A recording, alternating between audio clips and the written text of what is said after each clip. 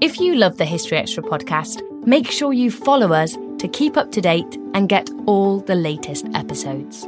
Thanks for your support, and I do hope you enjoy this episode.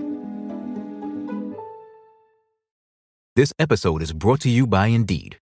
We're driven by the search for better, but when it comes to hiring, the best way to search for a candidate isn't to search at all. Don't search, match with Indeed.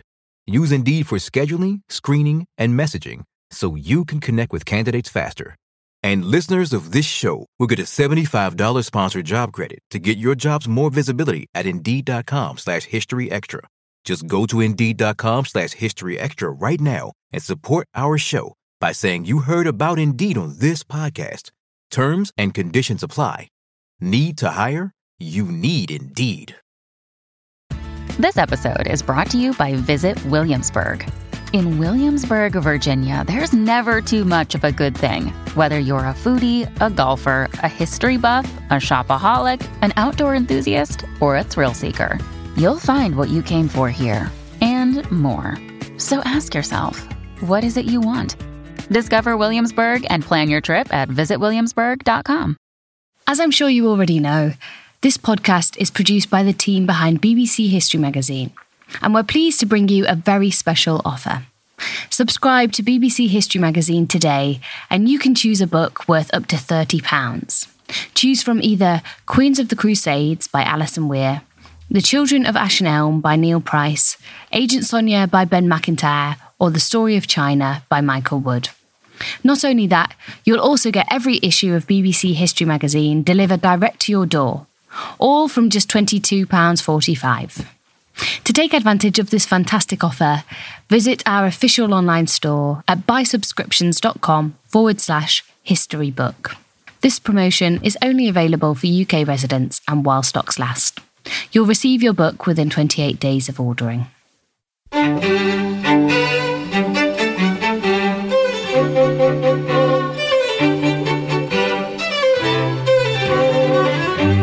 Hello and welcome to the History Extra podcast from BBC History Magazine, Britain's best-selling history magazine.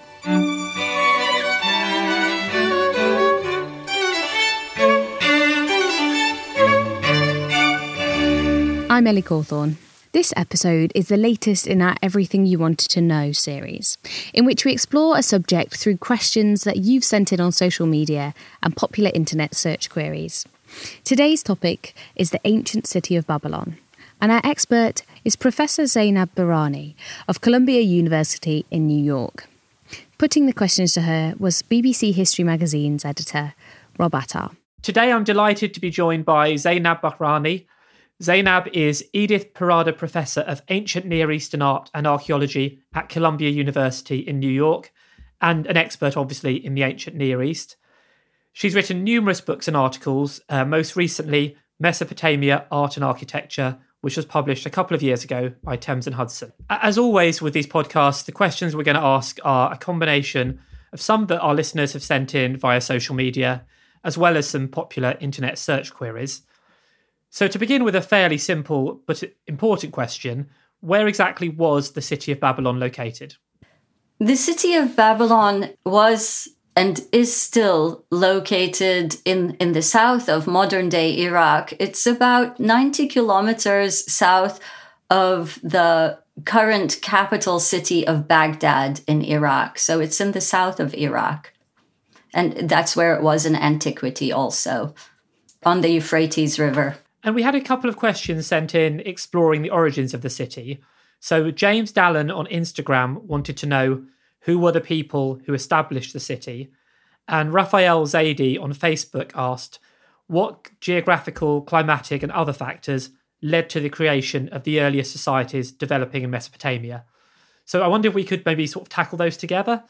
Well, that's really a very large question because, of course, the city of Babylon emerged over a period of time. The earliest records that we have of it in written texts are from about 2300 BC, from the Akkadian period. And then that's when it's actually named as the city of Babylon.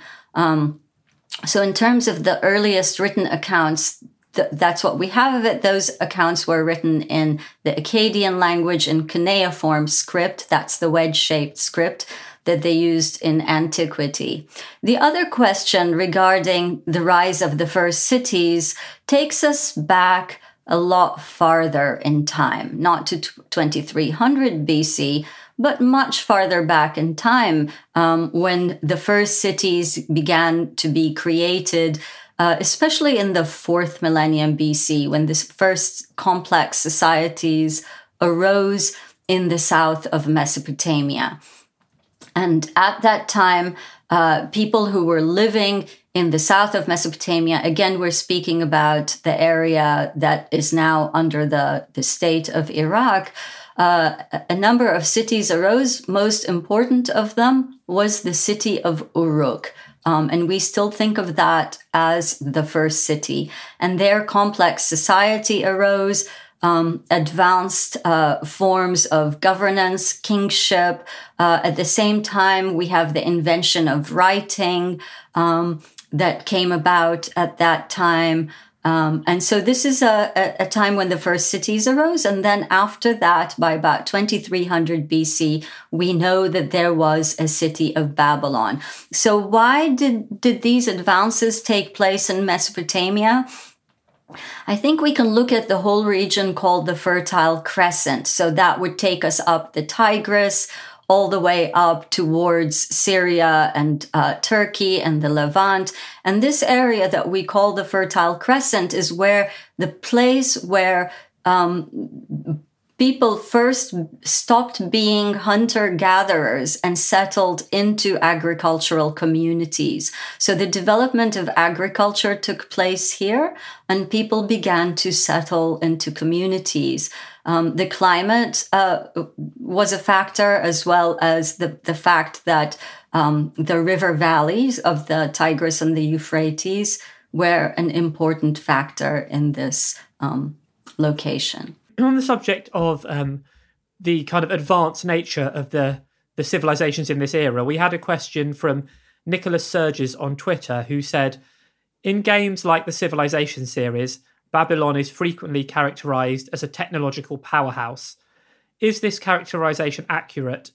And if so, what technologies or knowledge did they possess that set them apart from others at the time? Oh, that's really interesting, because I didn't know about these games, and I'm sure that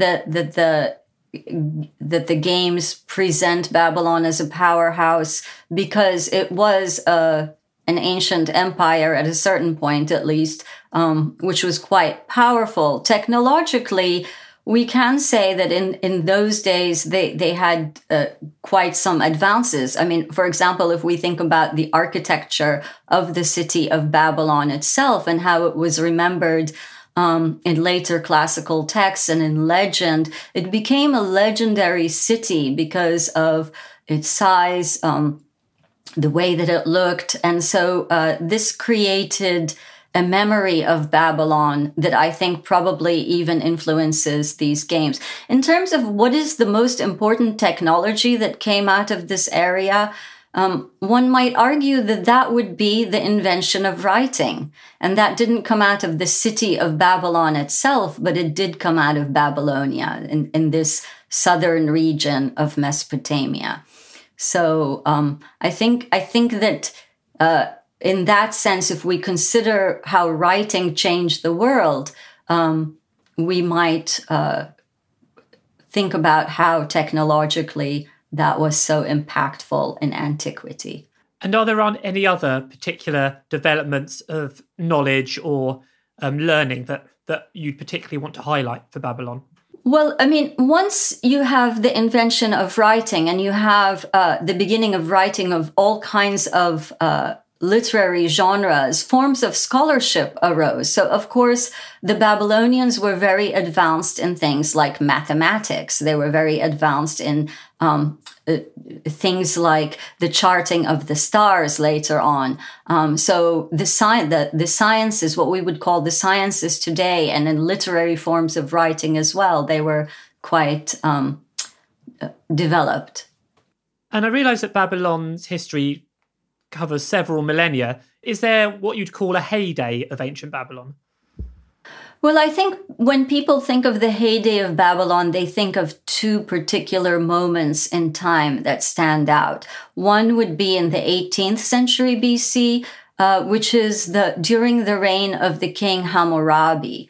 And the king Hammurabi is best known for the monument that we call the Law Code of Hammurabi, which is from about 1760 BC.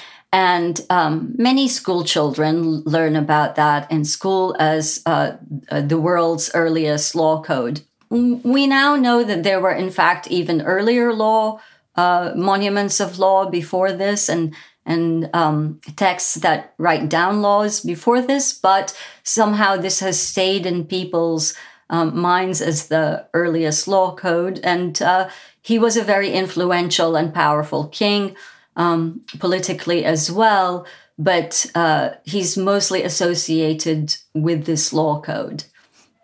The other period in time is the time of the king Nebuchadnezzar. So we're moving much forward in time to a period between 604 and 562 BC, the reign of Nebuchadnezzar, which is the time when the city underwent a great deal of reconstruction and the building of major monuments, major architectural structures.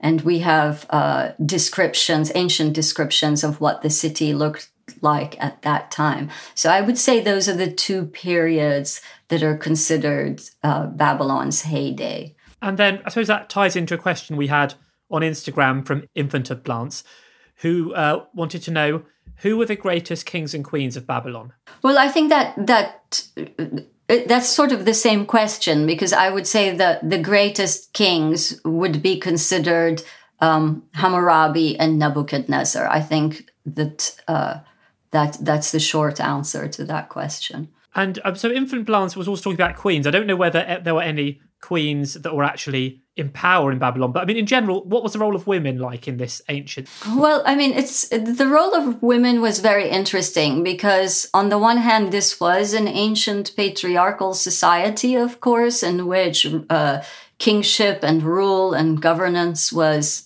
in the hands of men. However, we do know some things about women, about queens who were consorts and spouses of the kings. We have some information about them, and we have a great deal of information about women going back to the 3rd millennium BC. And especially in those days, it seems that women in southern Mesopotamia had quite a bit of authority and independence. For example, they ran businesses. They owned their own households and businesses. They could make their own votive offerings to temples.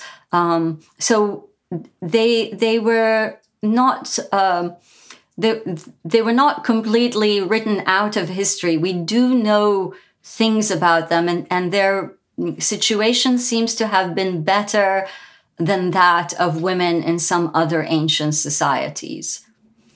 Although I don't want to overly romanticize it and present it as a society in which women had equal rights to men, because as in all ancient societies, that was not the case.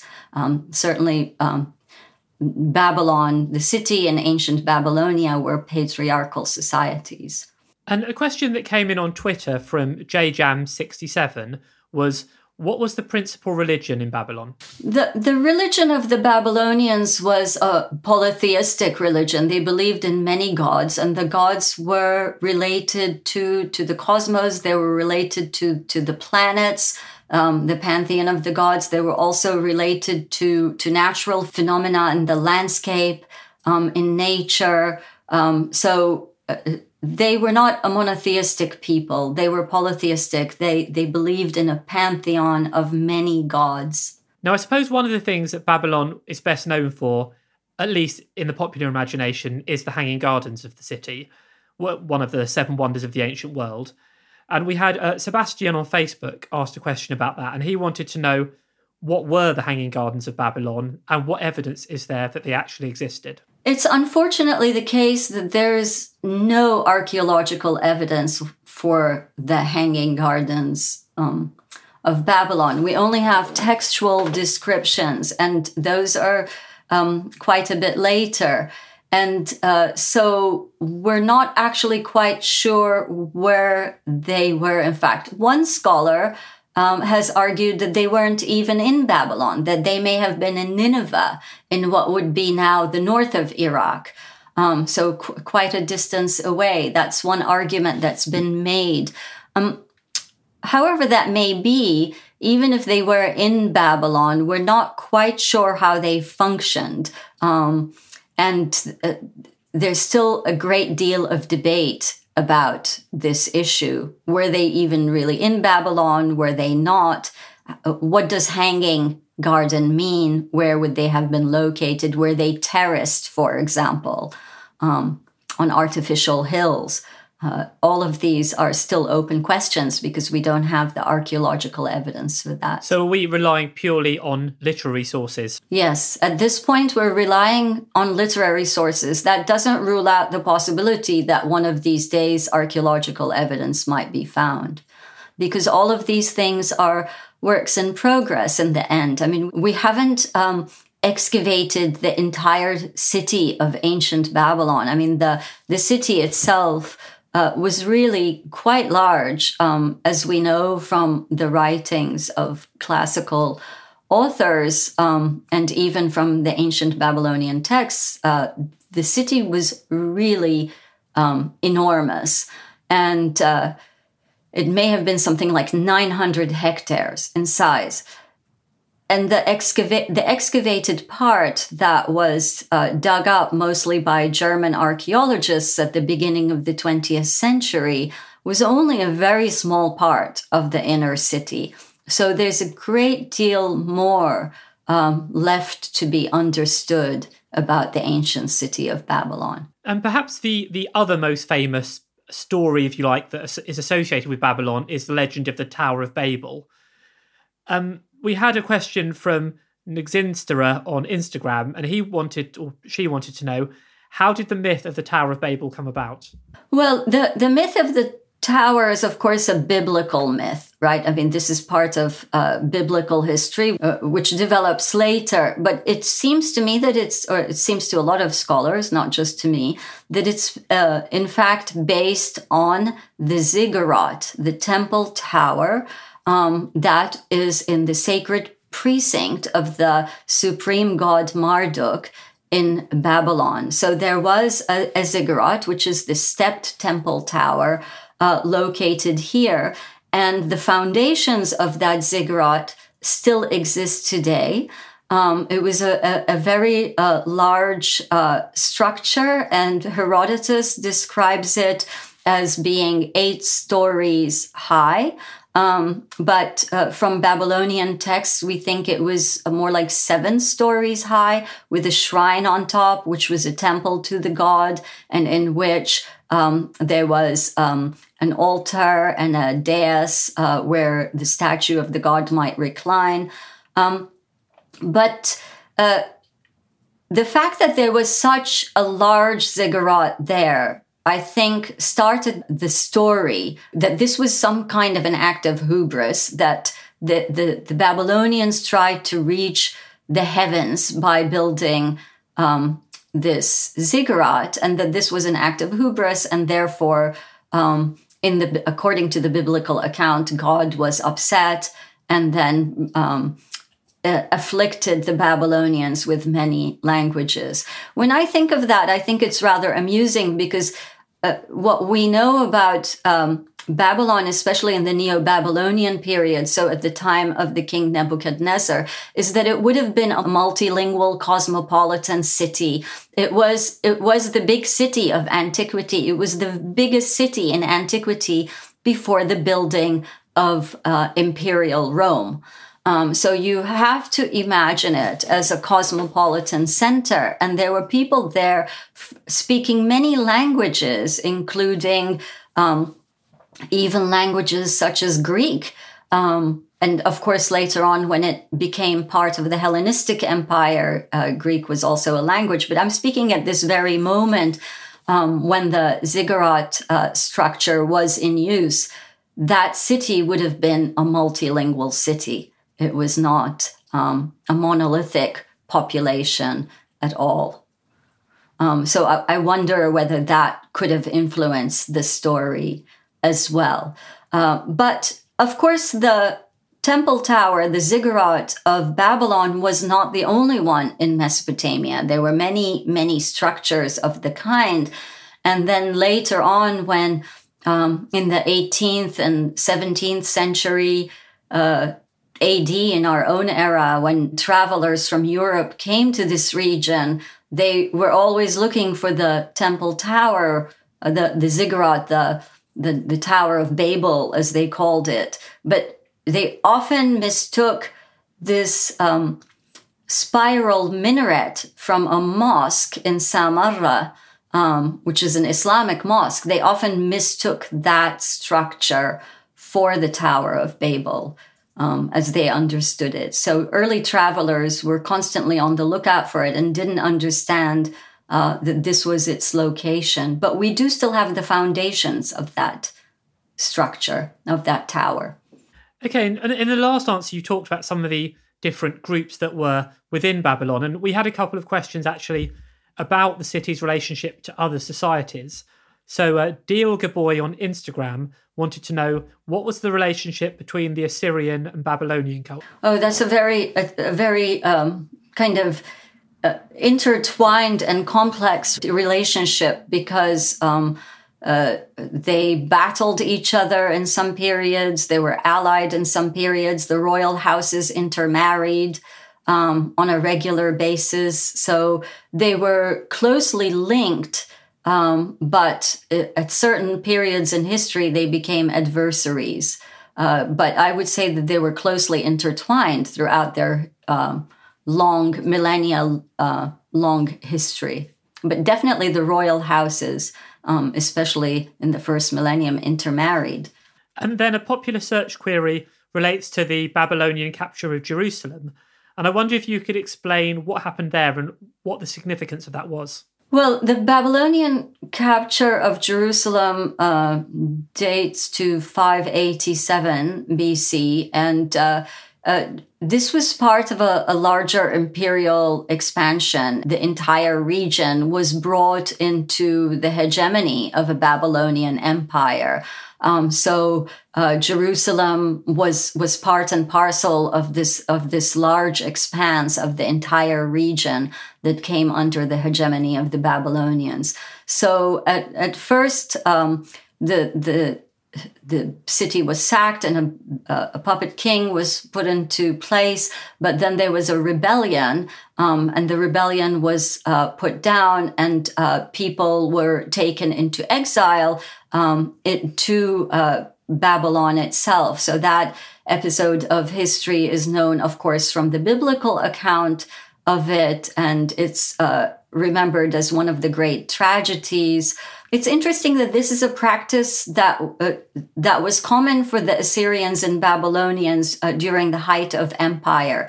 What they often did when they conquered places was that they relocated populations. So this was not a unique event at all. This was a practice of warfare and expansion and occupation that both the Assyrians and the Babylonians had at that time. So we know that the Judean king and his family and his entourage were brought to Babylon, and there are even records, Babylonian records. So now I'm moving away from the biblical ones, because I do like to keep the two separate, because as sources of history, they're not necessarily of the same reliability. But from the ancient Babylonian documents themselves, we know that the Judean king and his family and entourage are recorded as living in one of the palaces in Babylon, in a palace known as the Northern Palace in Babylon. Still to come on the History Extra podcast. It was stunning and magnificent and really unexpected. Even though they had read the biblical and the classical accounts, I think they were still rather astounded by what they had found.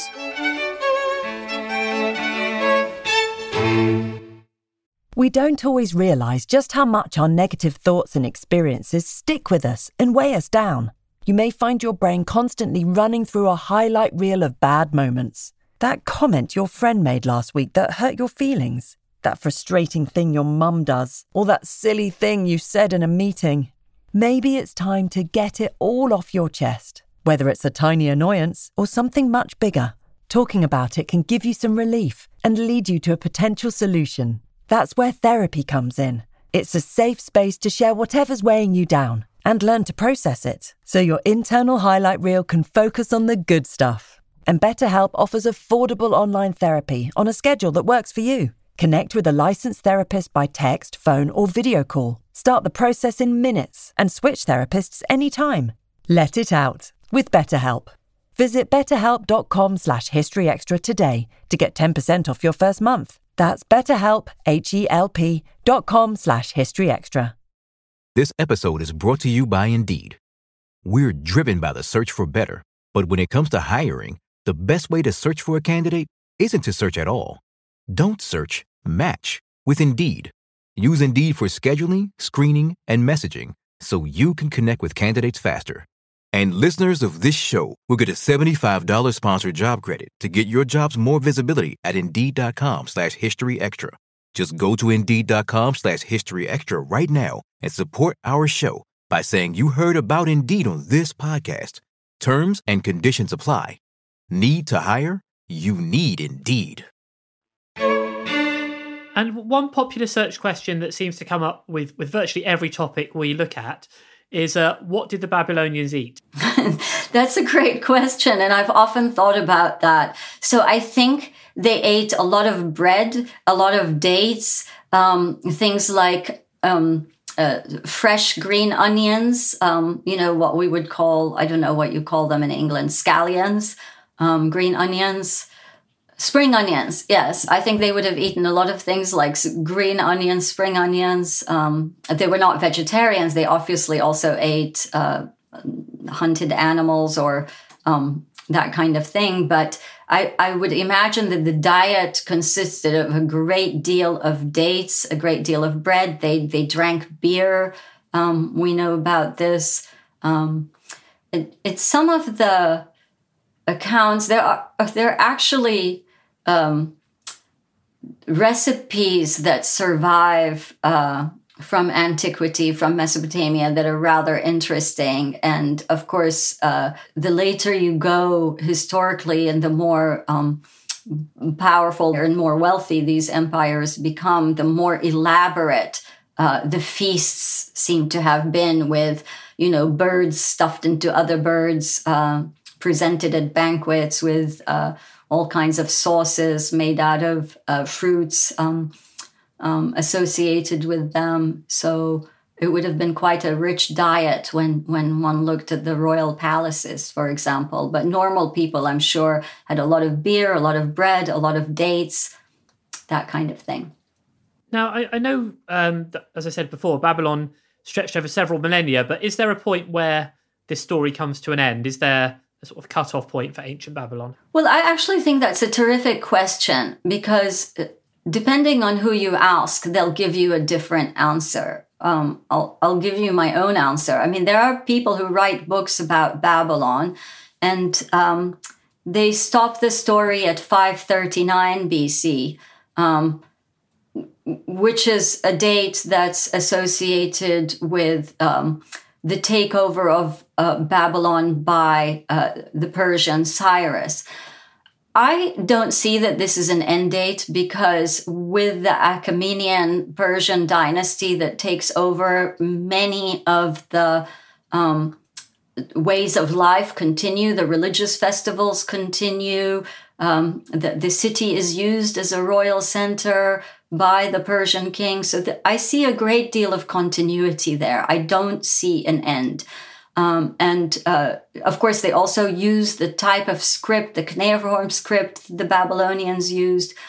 And we see, for example, that the Persian kings left the palaces intact, but also built a new Persian-style palace within the center of the city of Babylon. So there's a great deal of continuity there. So others will tell you, okay, well, you can include the Persians, but then we should say that when Alexander of Macedon and his troops came in, that would be, in the 4th century BC, that would be the end. But one can make the same argument that the religious rituals were kept up, that there was a great deal of continuity, there was influence on the Greek settlers by the local culture, and that Alexander actually wanted to make this into a royal city for himself, and he in fact died there, as we know. So when does it actually end? I mean, it seems to continue to be used as a site at least until the 1st century AD, and then it's maybe gradually abandoned. But it's now within the current city of Hilla in the south of Iraq, and the name Babylon was never lost. So unlike some other archaeological sites in the region, it was not lost and then rediscovered. The name Babylon was always known and associated with this location, and the location became a series of ruin hills, what they call tell in the Arabic and in the Akkadian languages. So they became heaped hills, but people were aware that this was an ancient site, as one is always aware that a tell is an ancient site, and the name Babylon did not disappear.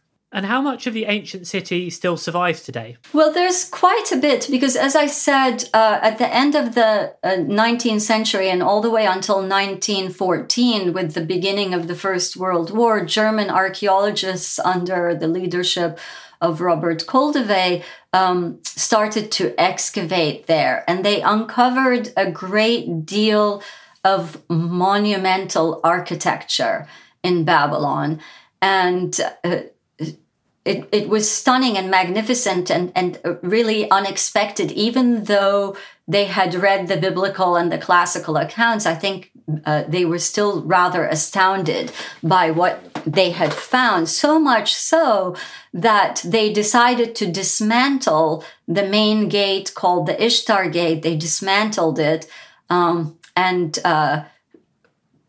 shipped it in crates of bricks to Berlin, to a newly established museum there, the Pergamon Museum, and reassembled it there within the museum as this magnificent work of architecture. So there were long expanses of walls of the processional way, which they also took to Berlin. There was the Ishtar Gate. There were stretches of wall, of the outer walls of some of the temples. There were remains of the Greek theater that was built during the period of Alexander the Great. All of these were uncovered in the early 20th century. Then taking the story forward to the present day, how is Babylon viewed by people within Iraq? There's a great deal of national pride in Iraq associated with Babylon. And this has been the case all through the 20th century, I would say. You see images of the Lion of Babylon in popular art and in anything from graffiti to logos for all marketing, to the money that was used. So Babylon has always been considered a kind of a feather in the cap of Iraq. It was a place of great pride, and in some cases, nationalistic pride that was perhaps misguided, but in other cases also a sort of a local pride for the community that saw it as a part of their heritage. And I think that cannot be discounted, despite the way that it may have been used in a negative way at particular periods too. And what do you see as Babylon's most important legacies for the modern world? That's a difficult question. What are the most important legacies for the modern world? There's so many. I mean, as we discussed earlier, the development of the sciences, I would say, is one of the legacies that we have from Babylon, not just for Iraq and Iraqi people, but for all the world. So when we speak about it as, global heritage or world heritage, we're thinking about things like this, not just the biblical story or the way that the classical historians described it, because of course, in that sense, the biblical account and the account of Herodotus or other historians was somewhat negative, right? Because they were describing the land of the enemy. They were describing the land of despotic kings and empires and so on. But the legacy of things like literature and writing and mathematics and the sciences, that's something else, and all of the world stood to benefit from that. Now, I realise that travel opportunities are quite limited right now, but are there any particular artworks or artefacts that you think people should be looking for online to showcase the brilliance of Babylonian culture? Well, I think if you want to see a lot of Babylonian objects online, you have to go to the website of the Berlin Museum, the Vorderasiatische Museum, the Pergamon Museum, where many of the remains that were uncovered in the early 20th century were taken. In 1926, a lot of this material was packed up and shipped to Berlin. So the most important finds are actually in Berlin at this point, and they have some material on their website, and you can go online and see those things there. And actually, on that note, have there been many calls for restitution of these objects, as we've had in Britain, certainly, with various items from around the world? Well, there's been a great deal of discussion about restitution, especially because there's been so much looting in Iraq since 2003. There's been a tremendous amount of looting of archaeological sites, and including objects from Babylon itself that have appeared on the market and have been sold to private collectors and even to institutions. So there have been calls for restitution and repatriation, and some things are going back. The most famous example, the recent example, is the example of the Bible Museum in the United States and the Hobby Lobby company that started that museum that is now returning objects that were acquired in a illicit way to Iraq. They're being returned to Iraq now. But this is a major issue with materials from this part of the world, certainly. Okay, Zainab, I think I've asked pretty much all the questions that have come in. Are there any subjects that I really should have asked you about that I didn't have on my list? Well, I think one thing that we could discuss, and I don't know if you can fit this in somehow, is what is the meaning of Babylon? What is the meaning of the name Babylon, for example? And what was the significance of Babylon beyond its being a political center? So the name Babylon, Babel, in their own language, means the gate of the gods. And this was a magnificent and vast walled city. As I said, it was the largest city in antiquity before Imperial Rome. It was a walled city with many gates. The inner city alone had about 8 major gateways and perimeter walls of 3 layers. Herodotus describes these walls, and in some accounts, In some Greek accounts, the walls of Babylon are counted among the wonders of the ancient world. So the name Babylon means gate of the gods. And in Babylonian religious thought, the act of naming is closely tied to creation. A thing's identity or a being's identity is closely tied to a name. So Babylon was the gate of the gods. And every year during the New Year's festival, which is called the Akitu festival in Babylonian, this took place over a course of 12 days in the springtime around the spring equinox.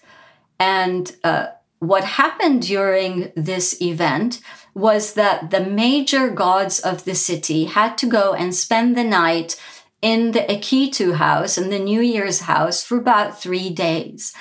And after those 3 days, they re-entered the city with a great deal of pomp and ceremony. The king and the royal court accompanied them.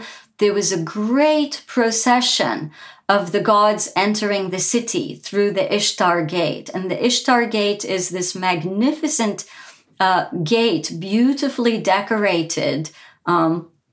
If you go and look at the part of it that's now in Berlin, you will see that it was beautifully constructed out of blue glazed bricks and decorated with bulls and dragons that protected it. And it was meant to protect the entranceway into the city. So you have to imagine a procession of gods and royalty and chariots bearing all kinds of foodstuffs and precious materials entering the city, and a procession going through this vast processional way past the temples, past the place where people lived and had their marketplaces, going all the way down to the area of the temple tower and the temple of the great god Marduk. And there the gods from the other cities also reassembled in a place where there was a dais of destinies, and where the Babylonians believed there was a kind of a primordial hill that had emerged out of the sacred waters of the underground, the Apsu waters, where the world first came into existence. And there they would recite the creation epic. They would recite the creation epic, people would hear it, and you have to imagine that this was the one time in the year where normal people would be able to see the gods who entered the city in their statues, and that this was a magnificent theatrical parade with all kinds of music and scent and flowers and ceremony that must have really had a remarkable impact on the people of the city. So it was a powerful imperial city. It was a political seat of power, but it was also a very important religious center that the ancients believed was the place of the bond, what they call the bond between heaven and earth. Obviously, Iraq has gone through a very turbulent last couple of decades. What's happened to the city itself in the 21st century? In the 21st century, the most tragic thing that happened to Babylon is that this wonderful site, this amazing city, this now it's counted as a World Heritage Site, that it was turned into a U.S. and coalition military base in 2003. And it was used as a military base all the way until December 22nd, 2004. So from the spring of 2003 until the end of December 2004, it housed thousands of troops on this heritage site. What this meant is that they took the heart of the city, the inner city of Babylon, for barracks. They needed to have places for the troops to live. So that meant piping in water. That meant digging into the archaeological layers digging berms and trenches, bringing in pipes, bringing in earth from other sites and contaminating the archaeological site, bulldozing the center of it between the palace of Nebuchadnezzar and the Greek theater of Alexander. They bulldozed and leveled an area and paved it and used it as a helicopter landing zone. And that was very damaging to the site. So fortunately, by the end of 2004, the archaeologists who work on the site of Babylon, the director of the site, Maryam Amran Musa, primarily responsible for negotiating with them and finally convincing them to remove the troops and to close the site. But that was quite a tragedy that the United States and the coalition forces, which would include Great Britain, are responsible for. And I think that they really do owe us an apology for that. How has it fared since then? There have been works towards restoring and preserving some of the monuments since then, but it's slow-going work because so much was damaged, and there's a great deal of work still to do. Of course, Iraq is still very much a conflict zone and not an easy place to work, but eventually we hope that it will be restored to a place that can be visited by people. That was Zainab Bahrani. As Rob mentioned, her book, Mesopotamia, Ancient Art in Architecture, is out now, published by Thames and Hudson. Thanks for listening. This podcast is produced by Ben Hewitt and Jack Bateman. Tune in again tomorrow to hear Edith Hall discussing the lost city of Atlantis.